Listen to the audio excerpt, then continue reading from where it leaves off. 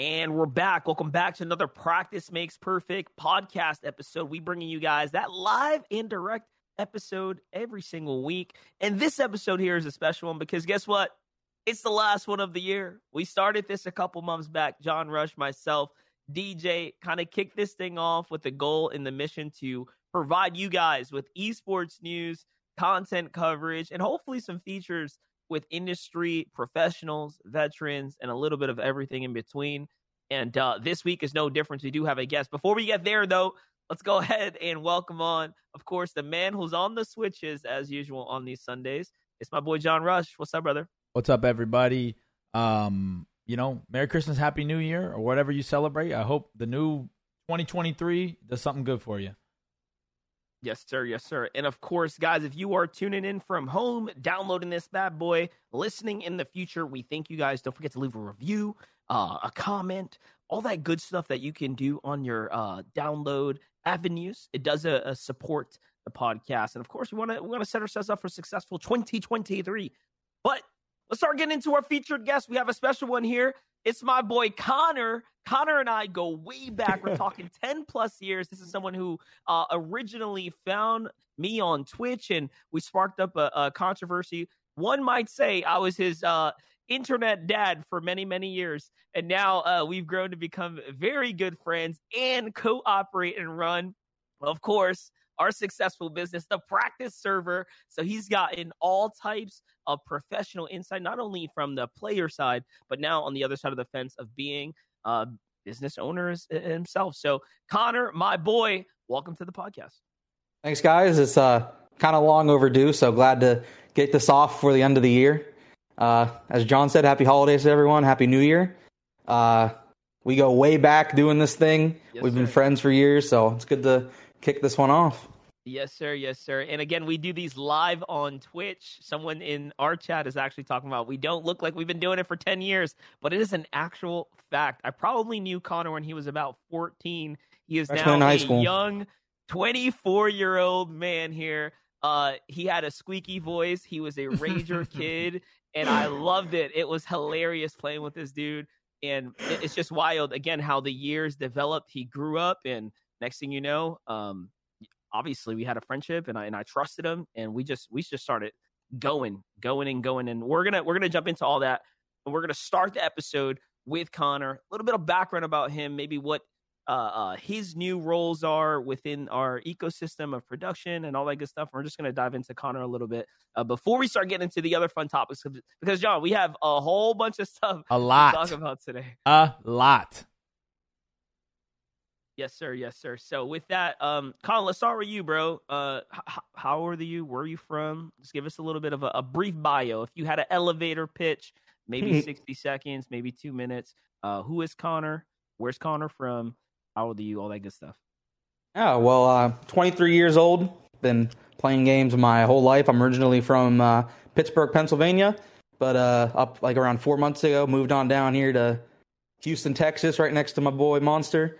Couple blocks out, so we started taking prac to the next level, and I was like, all right, dude, listen, I'm ready to do this, move down here, and now we're close. We're able to do a lot of business stuff together. We went and checked out a venue. We teased that on Twitter a little bit, just trying to take stuff up. So yes, sir. Yeah. Yes, sir. And again, guys, when we start thinking about like Connor and kind of the role he plays at prac, Connor has really stepped up over this last year. Just a year ago, less than that, honestly, he didn't even have the skills that he possesses today on producing and literally operating some of the biggest shows and for some of the biggest clients that we have to date. And we're going to talk about a little bit of his journey. Before we get there, though, Connor, when did you start competing competitively? Because there was a point in time when you started doing Fortnite. You were kind of one of the early pioneers, one of the leaders of the administration space in Fortnite. I think that's what really kind of allowed us to become more than, okay, just friends that play games, but now we kind of work together, right? Yeah. So I guess when Fortnite came out late 2017, if I remember correctly, and I would say a little bit after that, it's whenever Ninja announced his Chicago Red Bull series. I believe that was early 2018. So me and my good buddy Albo, who Monster knows, he's an editor for Motional. He's a great guy. He was going to be my duo partner for it. So we both flew out to Chicago. It was an overnight event. So we flew out there at like, I think we got there at like 9 p.m. The tournament was from midnight to 6 a.m. Then we had a flight at 8:30 in the morning or something. So we had a quick 24-hour turnaround to plan an event. We didn't end up playing well, but that was my first taste of competitive. And ever since then, I loved it. And I got hit up by Monster for the summer skirmish when that started kicking around. And we played week 5 of summer skirmish together. We were so close to making money. I went back and looked. I think we were 3 points off. It was a super fun experience, and I just kept playing since then. I went to TwitchCon with Monster. That was where I made my first money. It was in the Stream Invitational. It was an incredible experience. And John, Connor is like, dude, Connor's like divine.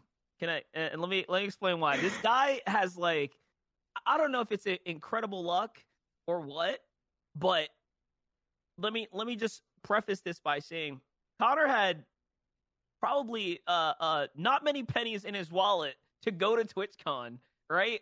And he's like, I'm pulling up, right? He puts everything on the line to go ahead and make sure he makes it to this event. One thing to step in, I wouldn't have been to TwitchCon if it wasn't for a viewer, Jess17. He paid for my flight to TwitchCon. Without him, I would not be here. So I always say this on stuff like this. Without Jess, I would not. I don't know what would have happened because I wouldn't have been at TwitchCon.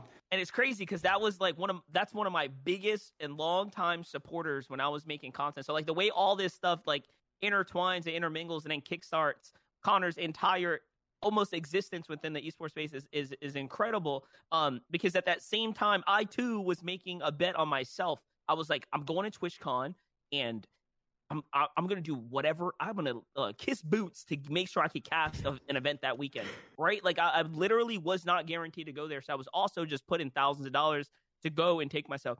So I pull up. This guy gets a ticket out of nowhere. And I'm like, oh crap, Connor's going to be there sick. Connor gets the golden ticket, luck of the draw pulling to compete for hundreds of thousands of dollars in front of everyone. I get the pleasure of, again, doubling down on myself, going on a whim, and then getting the opportunity to cast over the very exact games that Connor's going to be playing in too. Dang. So I was already like, holy crap, like this weekend is so divine, bro. Like I get to cast over my boy. My boy got the golden ticket draw winner of like the tens of thousands of people that bought tickets to TwitchCon. Like this is insane, right? Connor, talk to us about your partner, how that all went, and your experience at TwitchCon. Well, for TwitchCon, I think you're like pushing them together a little bit. The Stream Invitational, we played in together. That was the year you played in it. And then the year after was in 2019. That's the one you commentated over with where I played with Spades and Lexi. Oh my God. So you're pushing some together. You played in the Stream Invitational, but we went out the night before and you were like, yo, you got to go to bed. You can't do anything. You were like, I want you to be on your game for tomorrow. So I went to bed early that night and walked up in there. It was 3 games. It was like 2 solos and then 1 duo. So the format was really weird. It was every game was a different prize pool. So I think the first game, I remember being nervous, but like I was sitting there shaking before the game started. But like as soon as I got in the game, I was fully locked in, ready to go. So for that year, 2018 TwitchCon, I got like in the first game, I got like 6th place or something. And that was like $15,000 for that first game. And then to this day, the second game. Yeah, what's up? No, I was going to say, but I'm gonna let you finish. Talk about your second game. For the second game, this haunts me till this day still. I made an edit on Cypher PK, and that is why I did not place high that game. Because I was so confident from game 1 that I was like, oh my goodness, there's loot right here. I can get this, and I'll be set up for the entire game. I made an edit trying to make a play, and Cypher got me. And so the second game did not go my way. I think I only got like $800 for like 26th or something. But dang, 800 though. And John, like placing high was all you needed, like one game, and you were making crazy money. And that's how Connor again made those tens of thousands of dollars. I was gonna say, what did you do with the money? Like, did that last you throughout the year? Was that something of a point of like, holy crap, maybe I could really do this competitively? Like, what was it about that TwitchCon? Because you said without that moment, obviously you wouldn't be where you are. What was it about that moment, that money that you earned, that allowed you to continue your journey? Well, I was starting college like immediately after that, so I had maybe like a month break before. No, I started college the month before that, and then I flew out to the event. I missed like 3 days of school for it because I was like, all right, I'm going out here. And I came back and I won, and I was like, this is amazing. So the entire year I lived at college, I was able to live just off that alone. So that really helped me out a ton because I didn't have to worry about anything. I was able to buy food, all that stuff. So that was a blessing. Looking back on it, I wish I invested it more because I did not. I just lived off it. Like knowing about the stock market and stuff now, I wish I did invest, but hey, it made me live for a year or so can't complain. Bro, I mean, even right there, we've talked about a lot in the program, but yeah. So I'm 30, so I'm 6 years older than you, and I'm like you, but when I tried to grind, there was no. I think when I was grinding Halo 3, if you got top 8, you maybe got $800. You know what I mean? Like best 8 team in the world. And I just really I feel like people can't give Fortnite enough love for what they did to like make futures like yours happen. You know what I'm saying? Like that's life changing. Yeah, people don't realize the amount of impact and the ripple effect of the tournaments. Not just the big money that was given out, the experiences, right?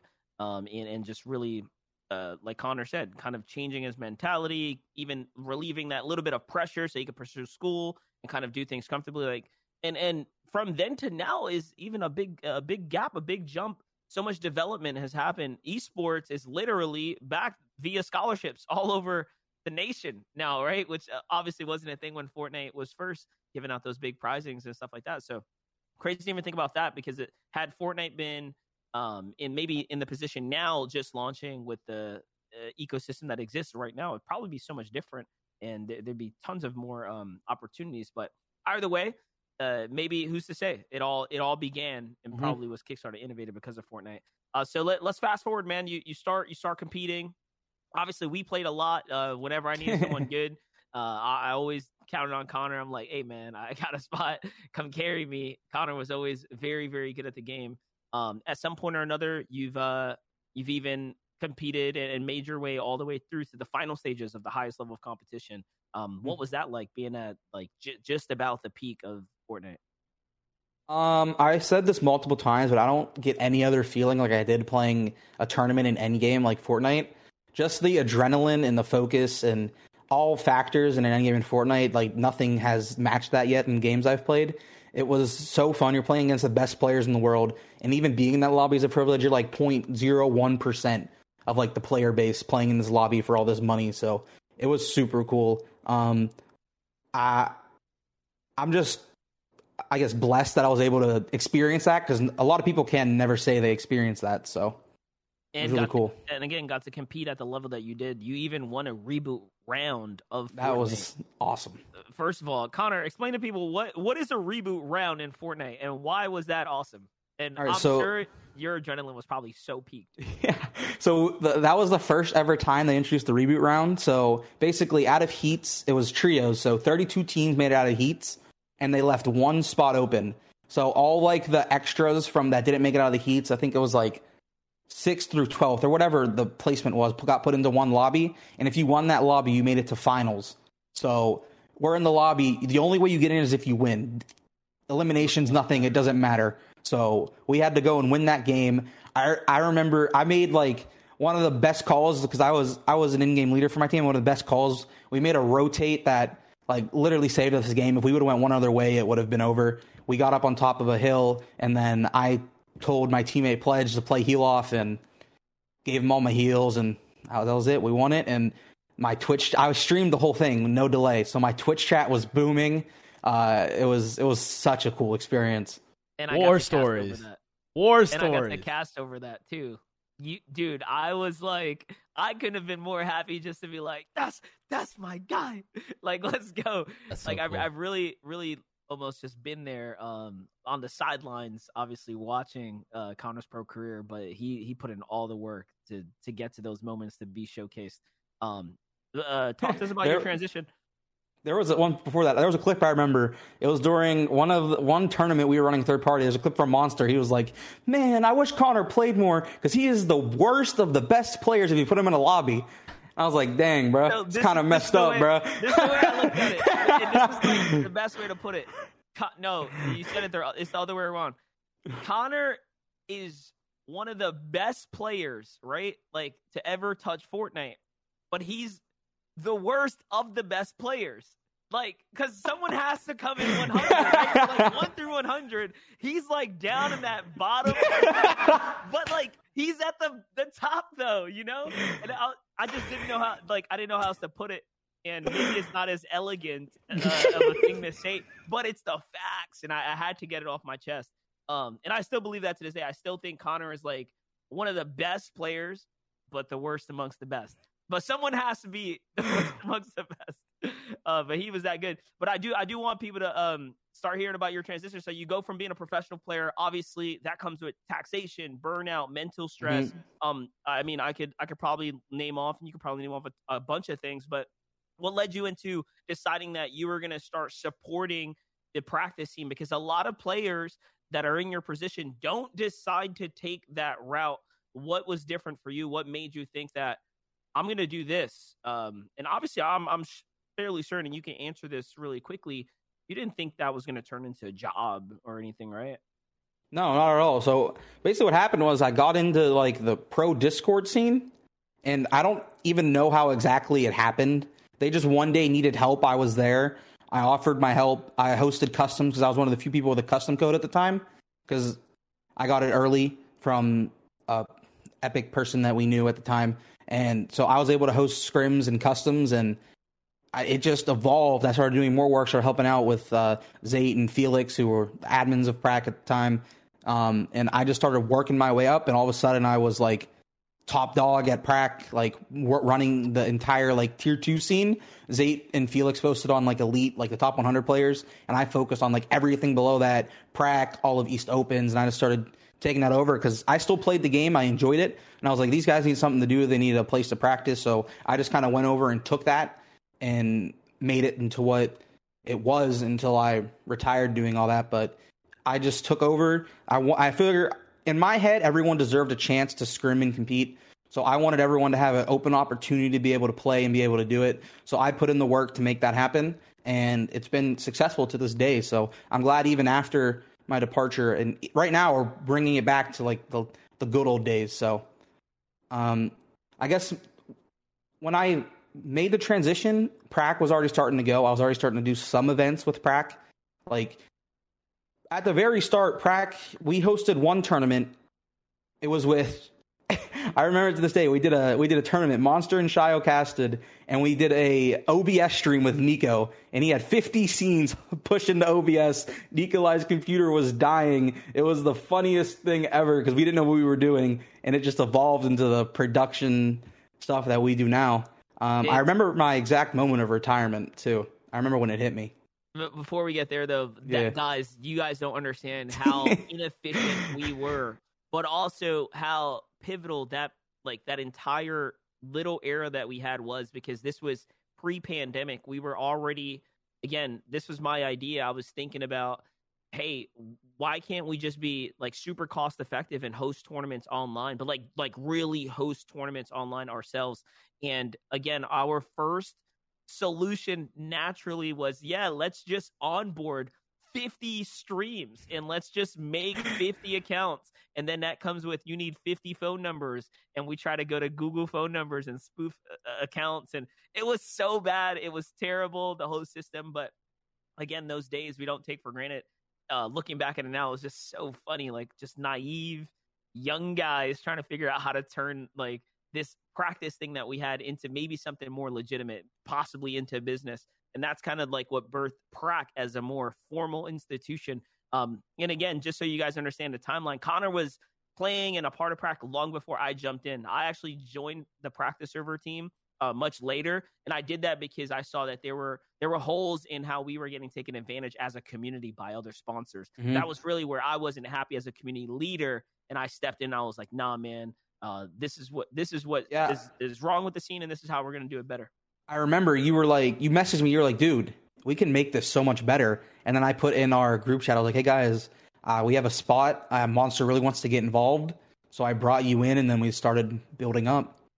For real. And that's really where it kickstarted. And you know, again, it took me several weeks, several months, just looking at what's going on, thinking about what they're doing, kind of understanding the space. And I was like, bro, we got something like incredibly special here, but it's like a beautiful mess, you know. It was just such a mess. I'm like, we got to clean this up though, like starting with the branding down to like what it is that our mission is going to be.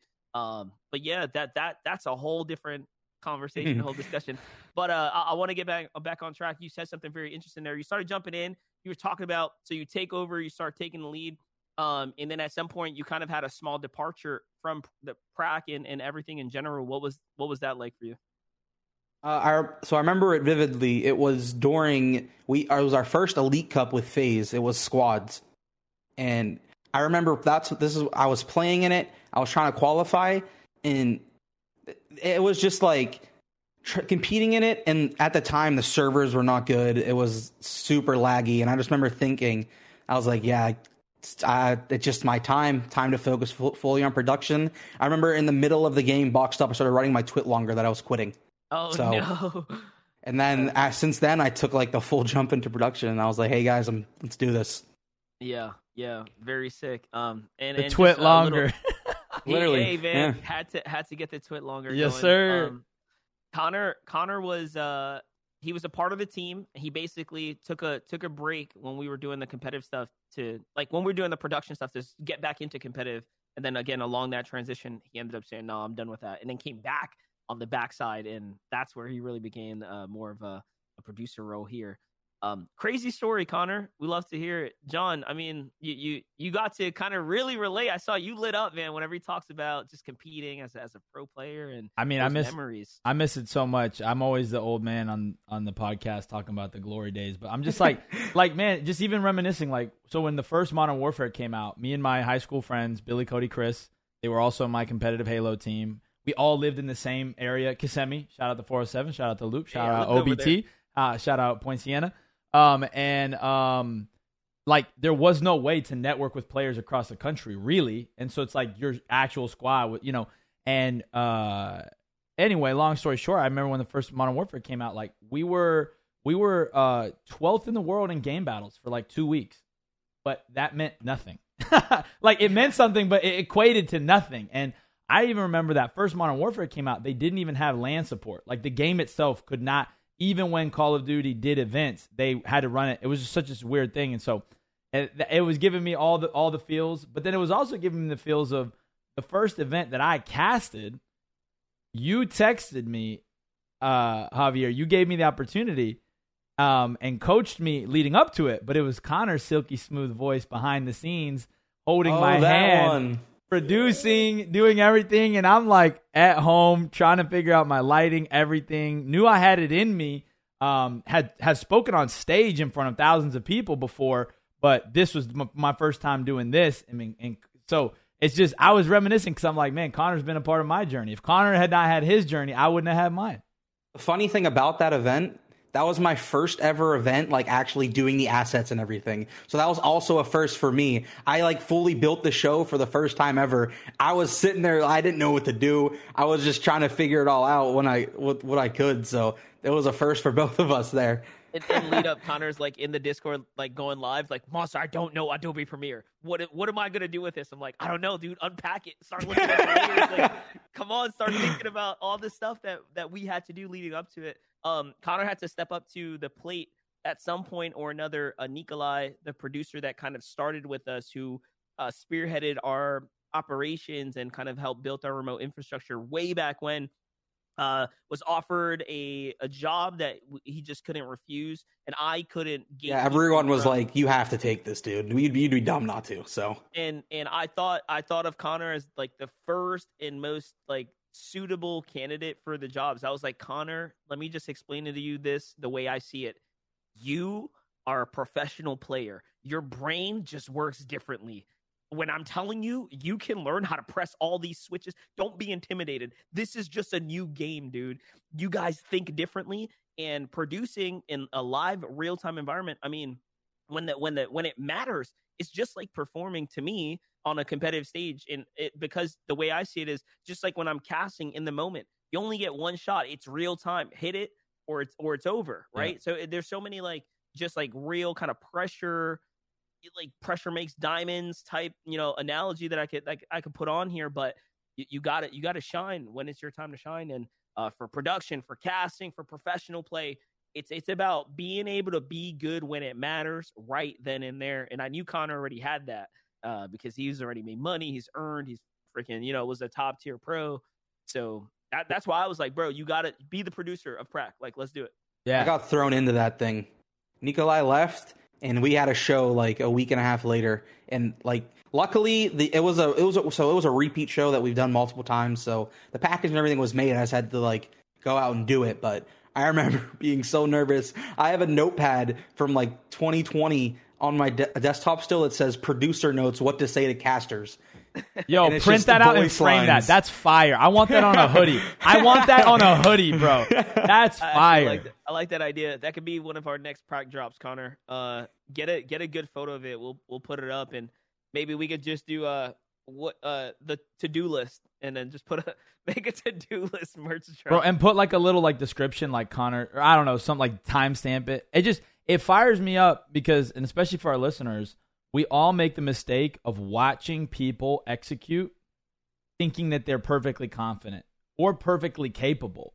And I think the reality of life is it really does come down to people who just step up in the moment and they make it happen. And I think a lot of people miss moments because they think they have to be ready instead of just choosing to just go and do it.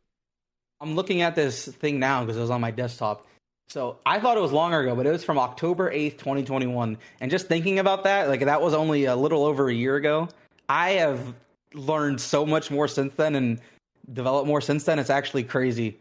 Like, it's so cool.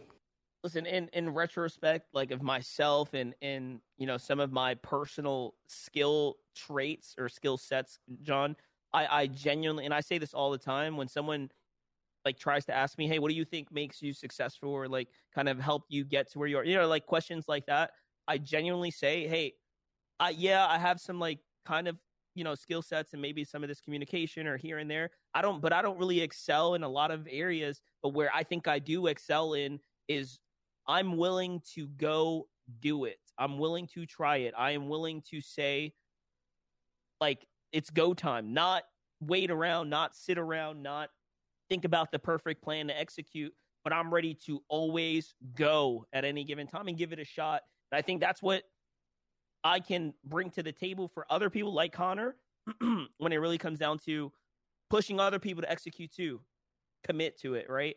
And big shout outs to everyone tuning in into the live stream right now. We do these live. We do have a special guest in the chat, my boy Kurt vibing in with us, an NFL professional player, of course, enjoying his holidays right now. We love to see you, my boy. These are the kind of experiences we have here. Maybe one day we could get you up here and we'll talk about your story in gaming and stuff. That'd be so awesome. But Connor, you have such a cool story, man. I'm gonna leave the fish bait here for the listeners. You listeners are the fish. If you want more, bite the hook. Let us know. Hit us up on socials if you would like us to continue maybe more of a deep dive with Connor. And honestly, Connor, I didn't know you were so well spoken. I think you've really, you guys don't understand. Connor has grown up so much. Look at him now. He knows how to communicate. I think Connor should just be a regular on the podcast personally. But Connor, I have said that before. I don't often have original ideas in a room with Monster, but I was like, Connor's the boy. It's because we're both Rust players, man. There's something different about Rust players, man. We stick together, bro. We are articulate. Yeah. We've been on Proc's voice chat since before all these Call of Duty kids, bro. Well, listen, part of this podcast is, of course, jumping into the hot stuff that's happening throughout the week. So we, of course, want to start jumping into some of those crazy, sticky topics. And I'm going to jump ahead because we talked a lot about Chapter 4. We saw the Mr. Beast event, $1 million given out. That was crazy. But I want to start jumping into some more of those juicy topics. Let's talk about Nadia from the Call of Duty community, doxing one of her supporters I don't know. Is this a supporter, John? Is this a hater? Like what happened here? What do you call someone who gives you money to talk crap about you? How would you define that? A big fan is what I call them, and I have a lot of them on social media.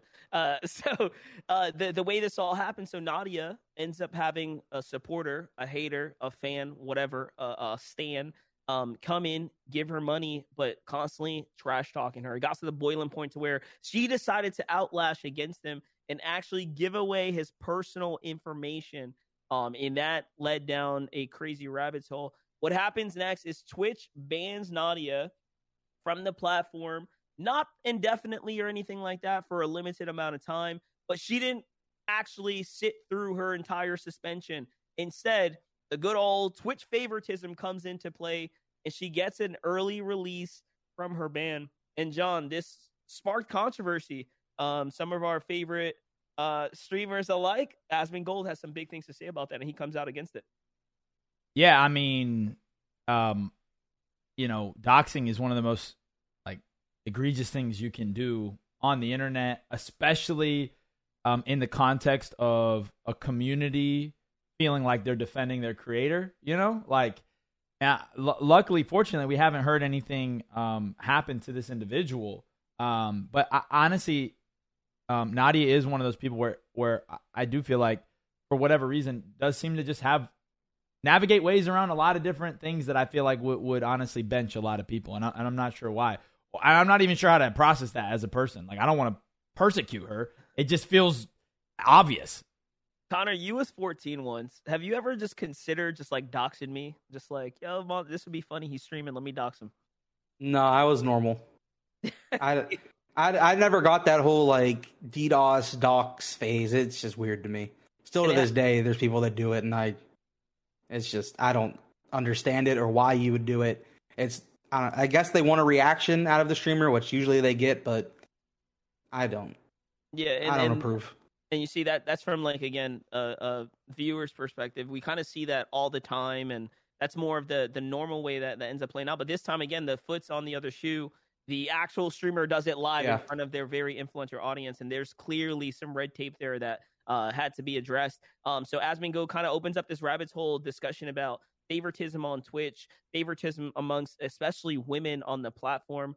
We've kind of seen this a lot throughout the IRL hot tub sections, and the way bans are never fairly distributed amongst the users on Twitch as a whole. And it's been one of the downsides of Twitch is this lack of clear messaging and clear punishing across the platform. Other streamers have possibly done stuff like this in the past, or have been a part of this and have received what could be indefinite bans. Look at Ice Poseidon as an excellent example of someone who, cultivated a more, let's just say, maybe a controversial and toxic community, right? More of the edgy community. But at the end of the day, he was just making content. And because he was in positions where he was, again, the victim of the doxing or the victim of being targeted by his viewers, he lost his platform in turn, amidst all that chaos. So it is very interesting how we continue to see this. And we talk about Twitch a lot here on the platform because this is one of our places that we live. This is the leader in the space here as a platform. And for them to not really, I guess, abide to their rules and kind of bend the rules all the time definitely leaves a lot of questions in the air. Yeah, and I mean, they have I'm looking at the guidelines now, a whole section on doxing. And to me, the biggest thing here is the other thing that's been way too prevalent on Twitch, which is that doxing leads to swatting. And that's how it's laid out on the Twitch website. It's preventing doxing, swatting, and other IRL harm. And even the way it's laid out on their own website is that the natural outcome of doxing is something like swatting. And we've seen with creators like Kai and Aiden Ross, and creators of all sorts, swatting is so prevalent. I just don't see what Twitch stands to gain by taking it easy on this content creator. I would agree. I would say what the craziest part to me is I feel like swatting has made a big resurgence. I feel like it died down for a bit, but all of a sudden I feel like I'm seeing now Kai Cenat or Aiden, every other week they're talking about how there's cops at their door. So I think there's been a major shift in the culture. Because before it used to be it was a little more common, but now there was a couple years where I feel like it died down, but now it's starting to come up again. And let's not forget this streamer, and I forget his name right now. I was trying to pull it, but maybe this will spark your memory. He sent what was called a hate raid to Pokimane, and he got permanently banned. Yeah, Gideon. Yeah. There it is. Yeah. Gideon. Don't forget, Gideon is permanently banned from Twitch to this for day. A quote-unquote hate raid to this day, and he has done made amends with Pokimane, like really just talked about, all right, it was for content. Yeah, it was stupid. The smallest thing, one infraction, permaban, male streamer taken off the platform, man of color, right? There's so many things to unpack there, and reasonings that he believes that he's been targeted against and probably made an example of that we just don't see against, the females on the platform, let's just say. And especially, again, I'm not going to go all the way down there. I can say a lot of things that I get people upset, but these are just examples, right, that exist on the platform and things that have not been addressed until this day. Yeah, and I think the thing to understand about, Monster and me is like we both like are fathers of daughters, like, and I think sometimes when you hear a suggestion of favoritism, people automatically take it to the opposite extreme where you're saying, no, they should get worse treatment. I'm like, no one's saying that. It's just pointing out some obvious inequality. And I think, honestly, we see this a lot in culture. I think Twitch, maybe in the behind the scenes, I know all these things are discussed. I know that these are not just like policy, like things that are taking place. These are like meetings that are being had. I think they think that they're bringing equality by leveraging inequality. And I just think it's a problem in our world where you don't create equality by bringing another extreme of inequality. You create equality by just doing the right thing and addressing the wrong things. The end. And because I think what happens is people who maybe do, not us on this program, have an unfavorable view of women. They take this and they go, yeah, see? So it makes guys like us have a harder job. But yeah, it's disappointing. Let's take it a step further. All right, put Twitch aside. We put Twitch in a basket. We kind of talked about that. What about the not inequality, but the word? I know what I want to say, but I don't have the word for this, and it's probably, you guys are probably going to fill in the blanks right now. But what about CEO of G2 Esports, Ocelot, gets literally canceled, targeted, pushed down for hanging out with a controversial figure like Andrew Tate, but then you have Aiden Ross on a Dubai trip with Andrew Tate hanging out, and he does not get that same level of treatment, the same level of backlash response. What about that? In my opinion, I just think the trend kind of died. Like, I feel like it's trends with that stuff. I feel like his like big hype section of all that, I feel like he started to die down a bit, so people just don't care as much anymore. It's on to the next trend, like Elon Musk, CEO of Twitter or not, stuff like that. I just think it's all trends. Which is dangerous when we're talking about values and like character and integrity. And a story we'll touch on lightly, just to juxtapose these things, is what we've seen happen with Rich Campbell recently. So we're not talking about character. We're not talking about this in a vacuum, you guys. These are all correlated. Is when we take things like values and we make them trending, this is a problem. We do this to ourselves. We can't be confused why people are one way on camera and one way off camera when we are we're perpetrating this same culture. And I agree with you 100%, Connor.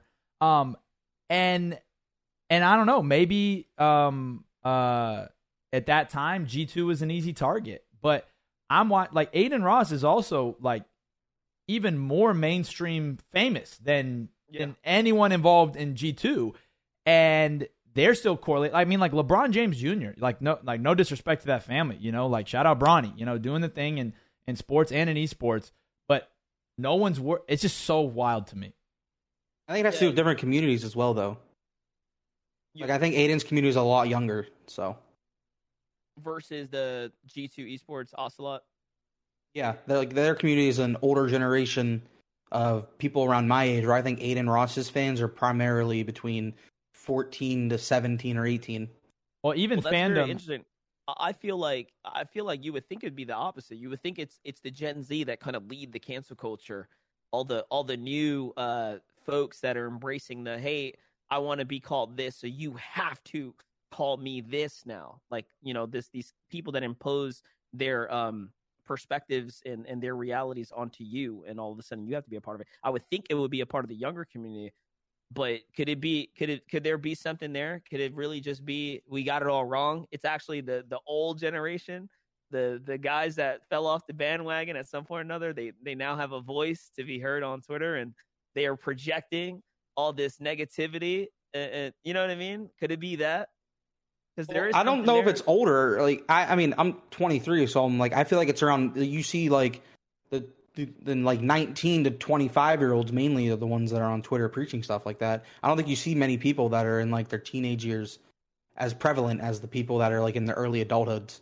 I think it's a classic example of how, because of social media and like news, if that's even a thing anymore, you know, it's all about lumping people into these large groups, and most people are just way more complex than that. You know, like I can't, like, I'm just not defined by a political party. I'm sorry for anyone that disappoints you too, but I'm just and I don't think most people are. And so I think this is what older people, I do think in general, I think you're right, Monster. I think a common trend is older people imposing what they either think younger generation wants or what they think they should want, and then calling it the people's voice.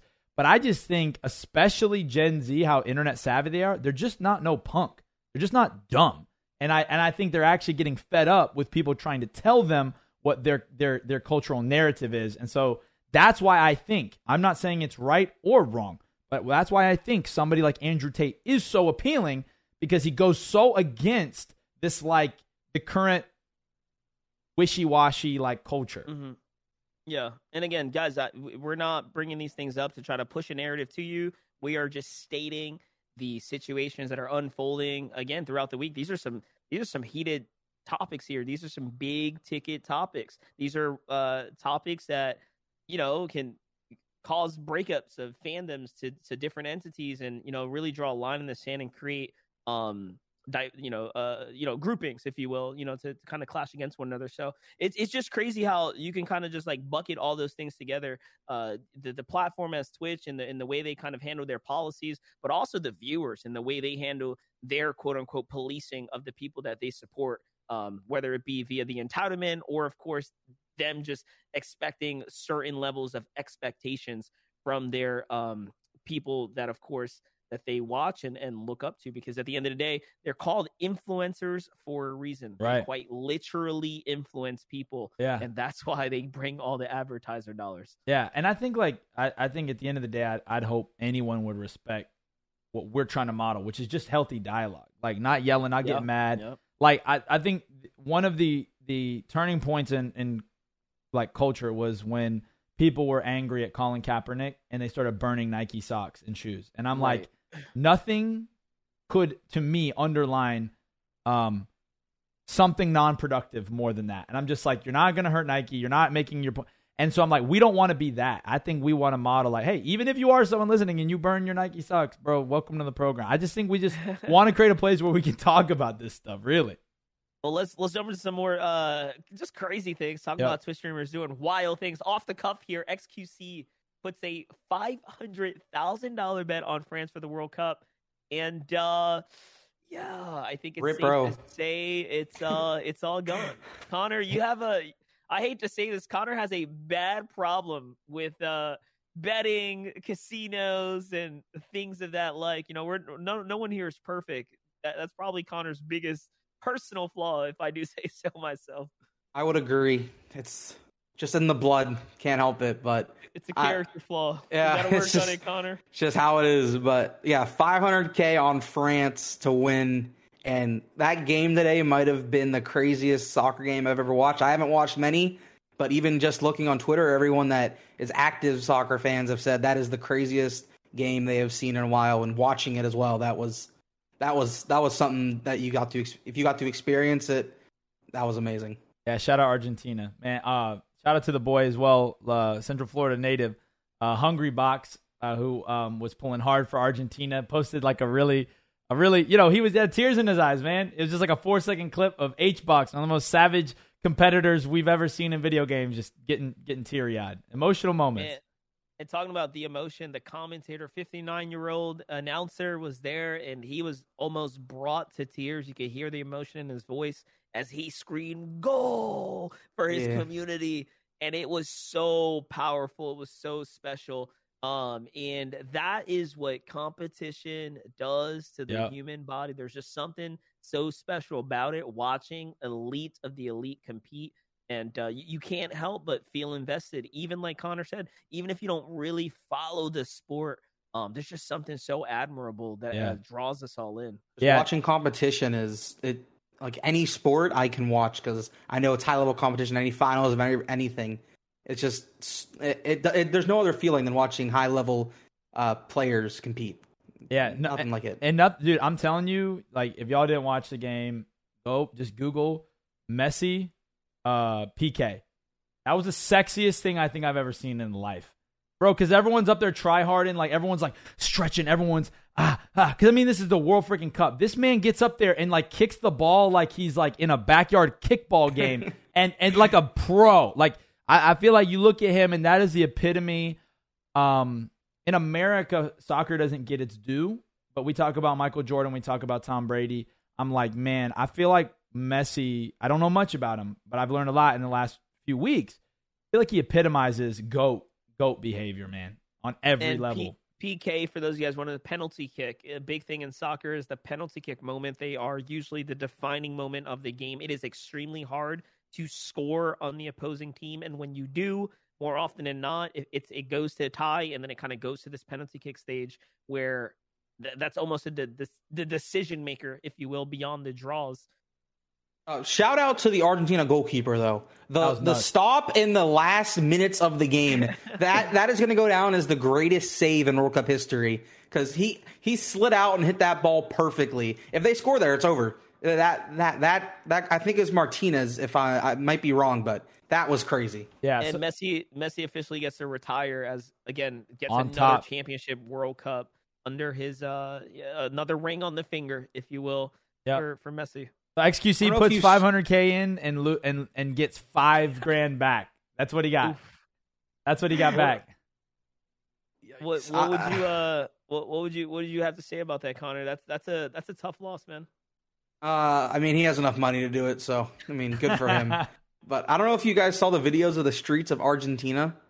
There was hundreds of thousands of people just in the streets, like going crazy. It was wild. The thing about the World Cup for a lot of these, countries, this is really all a lot of them have to live for. Like this right here is one of the biggest just celebratory events of you only get to a decade right before you move into the next one. So they really, really, really take pride, and this is why.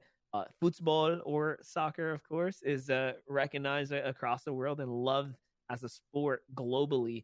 And America's only just kind of, getting involved in stuff. We got to see a little bit of that in the lead-up. We got dusted, got taken out a little early, but it's okay. Yeah. Let's make it that far. Well, XQC is not the only content creator throwing around big money. We just want to take a moment to shout out Dr. Lupo, who just recently, within 24 hours, raised over $1 million for St. Jude's. And this is like, man, he's getting on close to he's done this 4, 5, 6 times. And I just think I feel like he is just such a solid under the radar guy. And then out of nowhere, just boom. And I think it's funny that he did that in the same week that somebody won $1 million playing in the Mr. Beast thing. I just, you got, man, Dr. Lupo, he's a legend, man.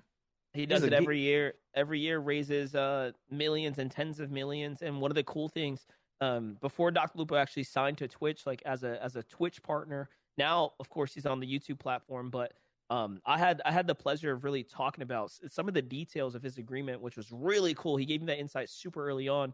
It was back during the World Cup days. He was like, Monster, I'm going to tell you something. You got to keep it a secret. I can talk about it now because it's already long gone, but it was really cool for him to open up, and he basically laid out his offers to me. He was like, yo, what do you think about this? What do you think about this? He was like, I'm leaning this way, and here's why. One of the components was because Twitch is willing to put this money towards these charities that I absolutely believe in, I think I have to go this way, regardless of how much more personal payment he was going to receive. It's crazy how he, even in that moment, confiding in me, was, looking at the sacrifices he was going to make for his livelihood, his generational wealth versus the impact he wants to make today, right now, and across the world. So shout out to my boy Lupo. I love that dude. He's always supported me. And I've seen his goodness for who he is off camera, like really, really seen it. This dude is peak role model. Yeah. Okay, we need more Lupos. They don't exist. and all of this is so interesting. All these topics we've covered, it just really does show you how like central to culture gaming is. I mean, we're talking about the World Cup. We're talking about more morality, character, all these things, raising money, and it's centered around video games, and I think that's amazing. Recently, a big thing happened in League of Legends world. Y'all know I love the League of Legends world in the program. I kind of like aged out of playing because y'all are just too mean, but I watch a lot.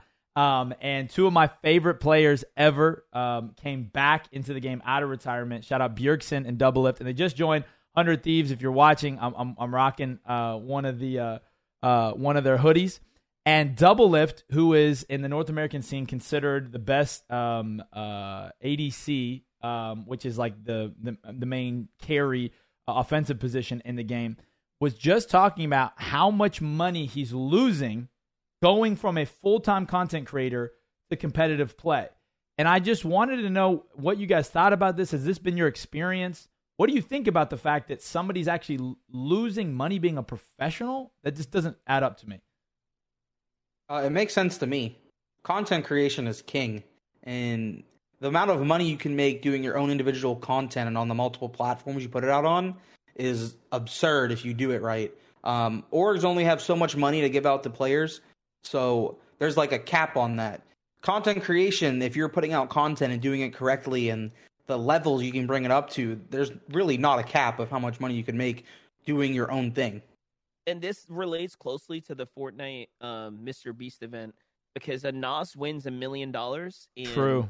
Someone comments underneath because Vino was congratulating him, but he said, Vino, like, don't you regret not playing harder? Like, how many chances are you going to get to win $1 million in 4 days? You know what I mean? That was the work prep, literally 4 days to win $1 million. How many chances are you ever going to get that? Like, literally laid out in front of you. You have a chance to do it. And Vino says, I don't care about the money. I compete to win. I only care about FNCS championships because I'm a real competitor.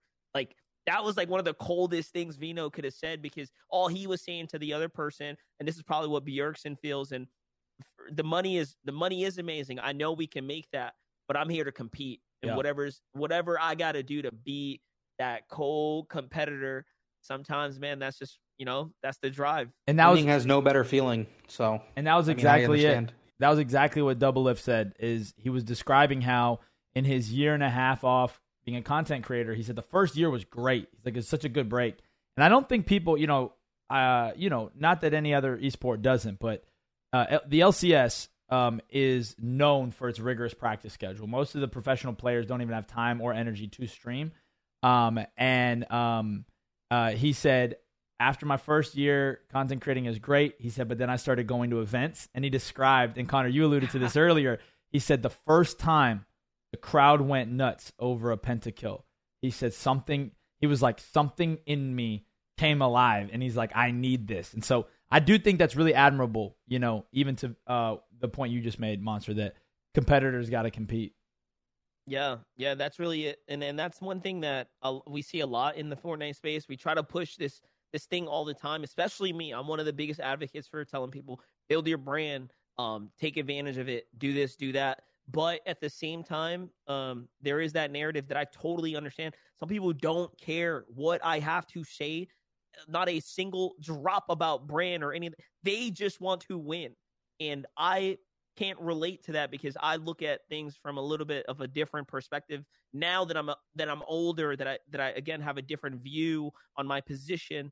But where they are right now, the seat that they're sitting in right now, to me, I'm talking nonsense, and that's okay because if you have that drive to compete, I mean, shoot, you're probably gonna win ultimately in the end, anyways. If you commit to it, there's no direct, there's no path to success, no same path to success for everybody. So, well, do you guys think this is good advice? Like, do you think that there's correlation? What I'm about to say, like Adrian Peterson, one of the greatest running backs to play football ever. Unfortunately, I mean, like won MVP, whatever. Basically, is retired from the NFL broke. And so it's like, I don't want that for any players. And Connor made a point earlier talking about some of his initial FNCS winnings and cash cups and all this stuff. He said, I wish I would have invested it. And I think another investment beyond just like crypto and stocks is investing in some kind of agent and investing in, somebody to help run that side of things. Even if that's not your focus now, like take some of your winnings and pay someone to do it for you so that it's there when you may want it someday. A lot of people don't have the educational or like, I forgot what the word is, but like basically the knowledge behind how to keep money, how to make money, how to, again, create more of a generational wealth or just create more longevity with the resources that you have. I mean, myself included, I think, I'm not perfect by any means. I grew up with nothing. So as fast as I made it, I could potentially lose it. And I wouldn't know why, because I've known no one in my footsteps that have made it as far as I have been able to make it thus far, right? So I try to invest in things like I want to buy a house and I want to be debt free. And I know if all else fails, what are my skill sets? What else can I do to continue to just make sure I could do what I need to do to make it in this space? And if football is all you got and then you burn all your money in the process and you didn't think about those other things because you decided not to look that far and you live too much in the moment, well, that's the cards you played on yourself, right? That's what I've been doing right now. Like, I also grew up like little to no money, and now that I've started making stuff for myself, like anytime I want something, I just go out and buy it. And my roommate was telling me the other day, he was like, dude, you're like the worst person with money because you just go out and buy everything. And it's like, I don't know, I have money now, so I want to go out and buy stuff for myself, but I know it's not the smartest thing to do. But in my head, I'm still young, so maybe get that out of me now, and then I'll start focusing on it. Well, I'll share from my personal story. It's a very real thing. Like, I'm in that season too of being like, hey, I want to grind, I want to get my money right, want to pay off debt. I have children too, but I'm trying to get it all right. But then I'm like, hey, I've been trying to really take content creation and just my disciplines and like opportunities like with Prac and everything. Like I've just been trying to be better disciplined about it. And so I was like, man, like I had like my phone was crapping out. It's an old phone. I had the mini. I'm like, bro, I'm going to invest into a new phone that I use 9 times out of the day. And it did give me just a little bit of boost, right? This little bit of like, hey, like I can, this is evidence of my hard work. And I think that's sometimes what we feel, because I came from nothing too. My mom and I had one pair of shoes. People made fun of my clothes, so it's tough. It's like part of your success should be enjoying it. But if you enjoy it too much, you could lose it. It's very interesting. And not to glorify just growing up with nothing, but some people can relate to this. When you outgrew your shoes, it was time to just take out the soles. And then you had to wear them for another year with no soles. That's how you cheat coded another half a size. It's tough for some. But like I said, at the end of the day, we are where we are today, and we grow older. And the times are changing now more than ever. You can continue to be successful online, right? With little to no formal school training. You can start to become what this whole new thing is, which is being an influencer. And some of our favorite platforms like Twitter are currently in chaos, in shambles right now. But some embrace the chaos and can see the fun and the entertainment in it. I am one of them. With Elon Musk's acquisition of Twitter, he's continued to implement tons of changes.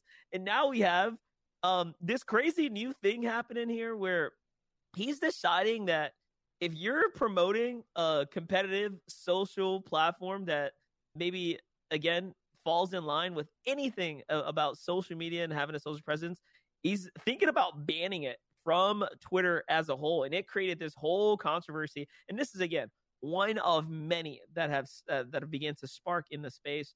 What do we think? And Connor, I'll start with you. What do you think about Twitter and the CEO, Elon Musk, taking over, the direction it's headed in? Give me your takes.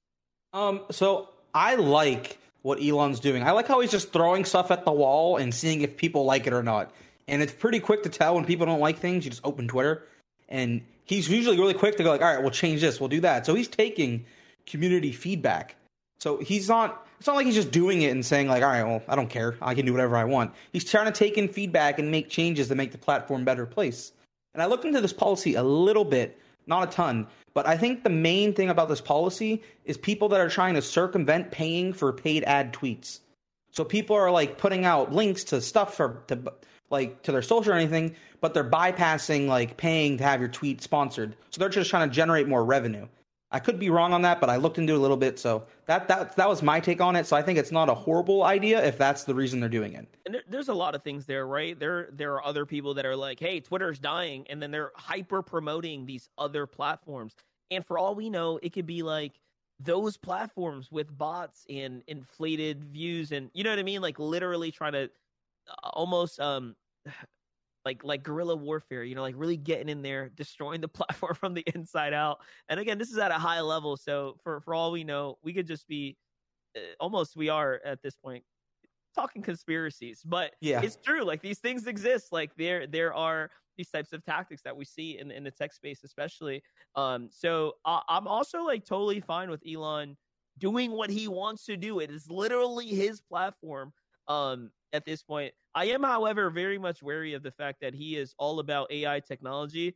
And I read this or watched this video that basically now he has all the information, all the data of users that he needs to amplify his other projects, which is kind of scary if you think about it. Neuralink technology, Starlink, he's got like this crazy, it's not even a monopoly, but it's like this global agenda.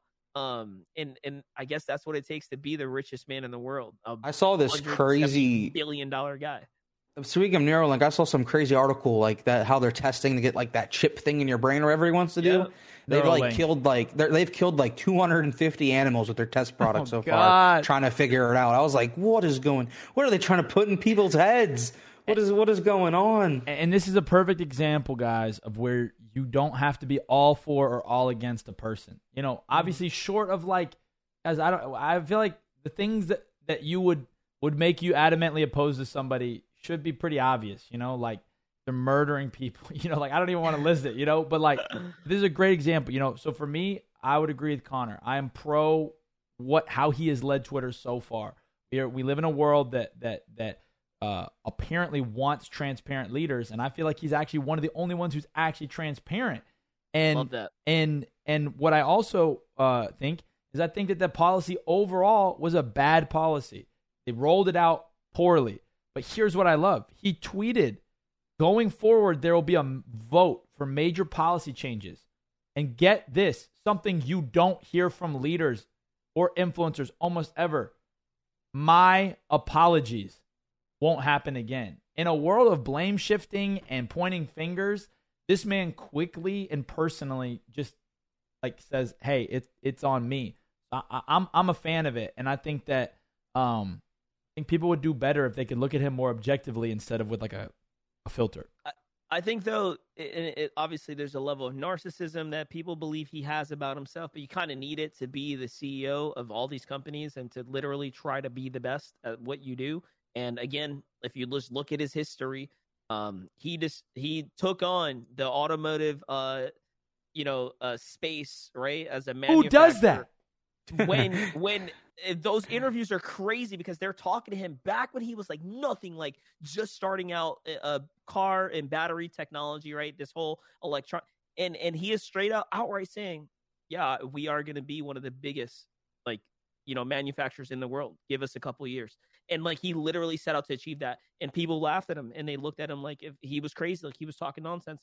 But I say all this to say that I think his growth, his transition, I think he's already grown so much since he's become the CEO of Twitter, because he's clearly, I think, realized how much more influential he was already so influential, but now I think he realized he is quite literally now probably the most influential person in the world, not just the richest person in the world, which a lot of the times the richest people in the world aren't, again, on social media influencing people on a person to consumer level.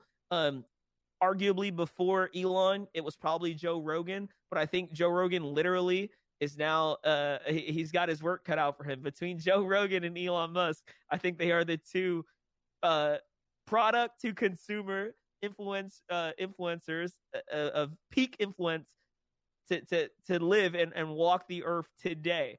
And I think he's evolved, is what I'm saying. Seeing him apologize, seeing his perspective, his angles now, he's almost changed. If you look at the stuff that he was tweeting just a couple weeks ago versus now, he's actually becoming more human. I think he's realizing, oh yeah, I really do have to think about what I'm saying. The memes are great, but I got to do it with purpose. And I think I agree with you. Maybe I wonder. I'd have to read on it. I wonder if there's another term. I wonder if there is a question I would ask is: are there healthy components to what we call narcissism? Are there healthy aspects of self-confidence? Because, bro, watch The Last Dance with Michael Jordan. The dude. Oh my! I'm watching this. My sister was at the house, and we were watching this cooking show. She's into that. She's in the restaurant business. It's called Lost Kitchen. It's this woman who moved back to her old hometown in Maine. It's in the middle of nowhere, Maine. She bought out a mill, and she said, I'm only going to let a select amount of people come here, and I'm going to charge them $200 a person. The only way you can get into her restaurant is you have to mail a postcard to their restaurant, and she chooses you, and then you find out with a week or 2 weeks notice, then you have to fly. When you watch her behind the scenes with her kitchen staff, she's not mean, but you can tell she thinks she's the smartest person in the room, and she knows what she wants. And while on one hand you can hate her, bro, her restaurant sold out for 5 years. So what do we want, bro? It's I mean, touching on a thing you said earlier about how he's being transparent on Twitter and all that. I don't know if any of you have looked into the whole Twitter files thing, but some of the stuff in all of those threads, I've read them all, are crazy. There's stuff with the FBI and cover-ups, and it is a whole rabbit hole to go down. We're not going to get into it, but just transparency wise, actually posting that stuff to the public is insane. Yeah. There's a lot going on there, and like we said before, hate or love Elon Musk and what he's doing on social media, it's keeping us all entertained, me absolutely included. I love to watch it from the sidelines. I know it can be detrimental to my work and my business, but I don't care. I hate the internet anyways. I do this for fun. So, let Elon burn it all to the ground. It is what it is. We'll figure it out somewhere down the road. But at the end of the day, I'm peak entertainment, man. This guy's crazy, dude. Well, and if anyone's watching live right now, there is a poll up right now from the man himself with 9 hours left on it saying, should I step down as head of Twitter? I will abide by the results of this poll. So I think there's way more yeses, by the way. Yeah. So, hey, when you're listening back to the audio version of this, you go see how the poll turned out, because, man, that is entertaining as crap. And we'll see what he does with it. Maybe the next time you tune into by the time you listen to this episode, he may no longer be CEO. And we'll see what Twitter's looking like. 7.5 million votes right now. Incredible, bro. How wild would it be if more people vote on this than they did in the presidential election? They probably will. That's crazy. That's crazy. Oh man. Well, with that, I hope you guys enjoyed this week's episode. You guys got to learn a little bit about Connor, our history, his history as a competitor, and of course what he's doing today for the practice server team and the fam alike. Of course, John Rush returning here to keep us all on schedule, on track, doing what we do. With that, let's start hitting a nice little closeout here. I think we hit a roughly maybe an hour plus episode. I hope you all enjoyed it. It was awesome. This was very fun. John, let the people at home know where they can find you, my boy. Yeah, hit me up on Twitter if it's still a thing in 2 days on John W. Key Rush, JON. And then I got an Instagram and TikTok at John W. Rush. And yes, the W stands for winner. Hey, okay. And Connor, let the folks at home know where they can find you, my boy. Yeah, same. Twitter, Connor, EO_. If it's a thing. I'm hoping, Elon said he was going to unsuspend some accounts, so hoping I can get rid of this underscore soon. So that would be great. But yeah, this was a fun episode. Let us know if you guys want me to come back. I got a long story to tell. So we do. We couldn't package it all in one episode. We had so much to talk about today, so I really wanted to make sure we definitely unpacked a little bit about Connor, and hopefully you guys got to know a little bit more about him. And then, of course, all the topics we had to cover here. Hopefully we weave that together elegantly for y'all listeners. There was a lot there. But with that, guys, don't forget to send all your complaints to me at the fortnitepodcast@gmail.com. And as always, your boy Monster D-Face is in the building, in the flesh, week to week, all right? This is the last episode of the year. We will see you for the return episode leaning into 2023, where we are working on so many things from the practice server side. We are genuinely so excited for what's to come in the new year. Every year for the last couple of years, we've continued to scale up, widen the team, pick up more experience and expertise in different fields. And next year, we are really going to be able to continue to deliver on those things. And I promise you, we have some awesome things that are coming to you.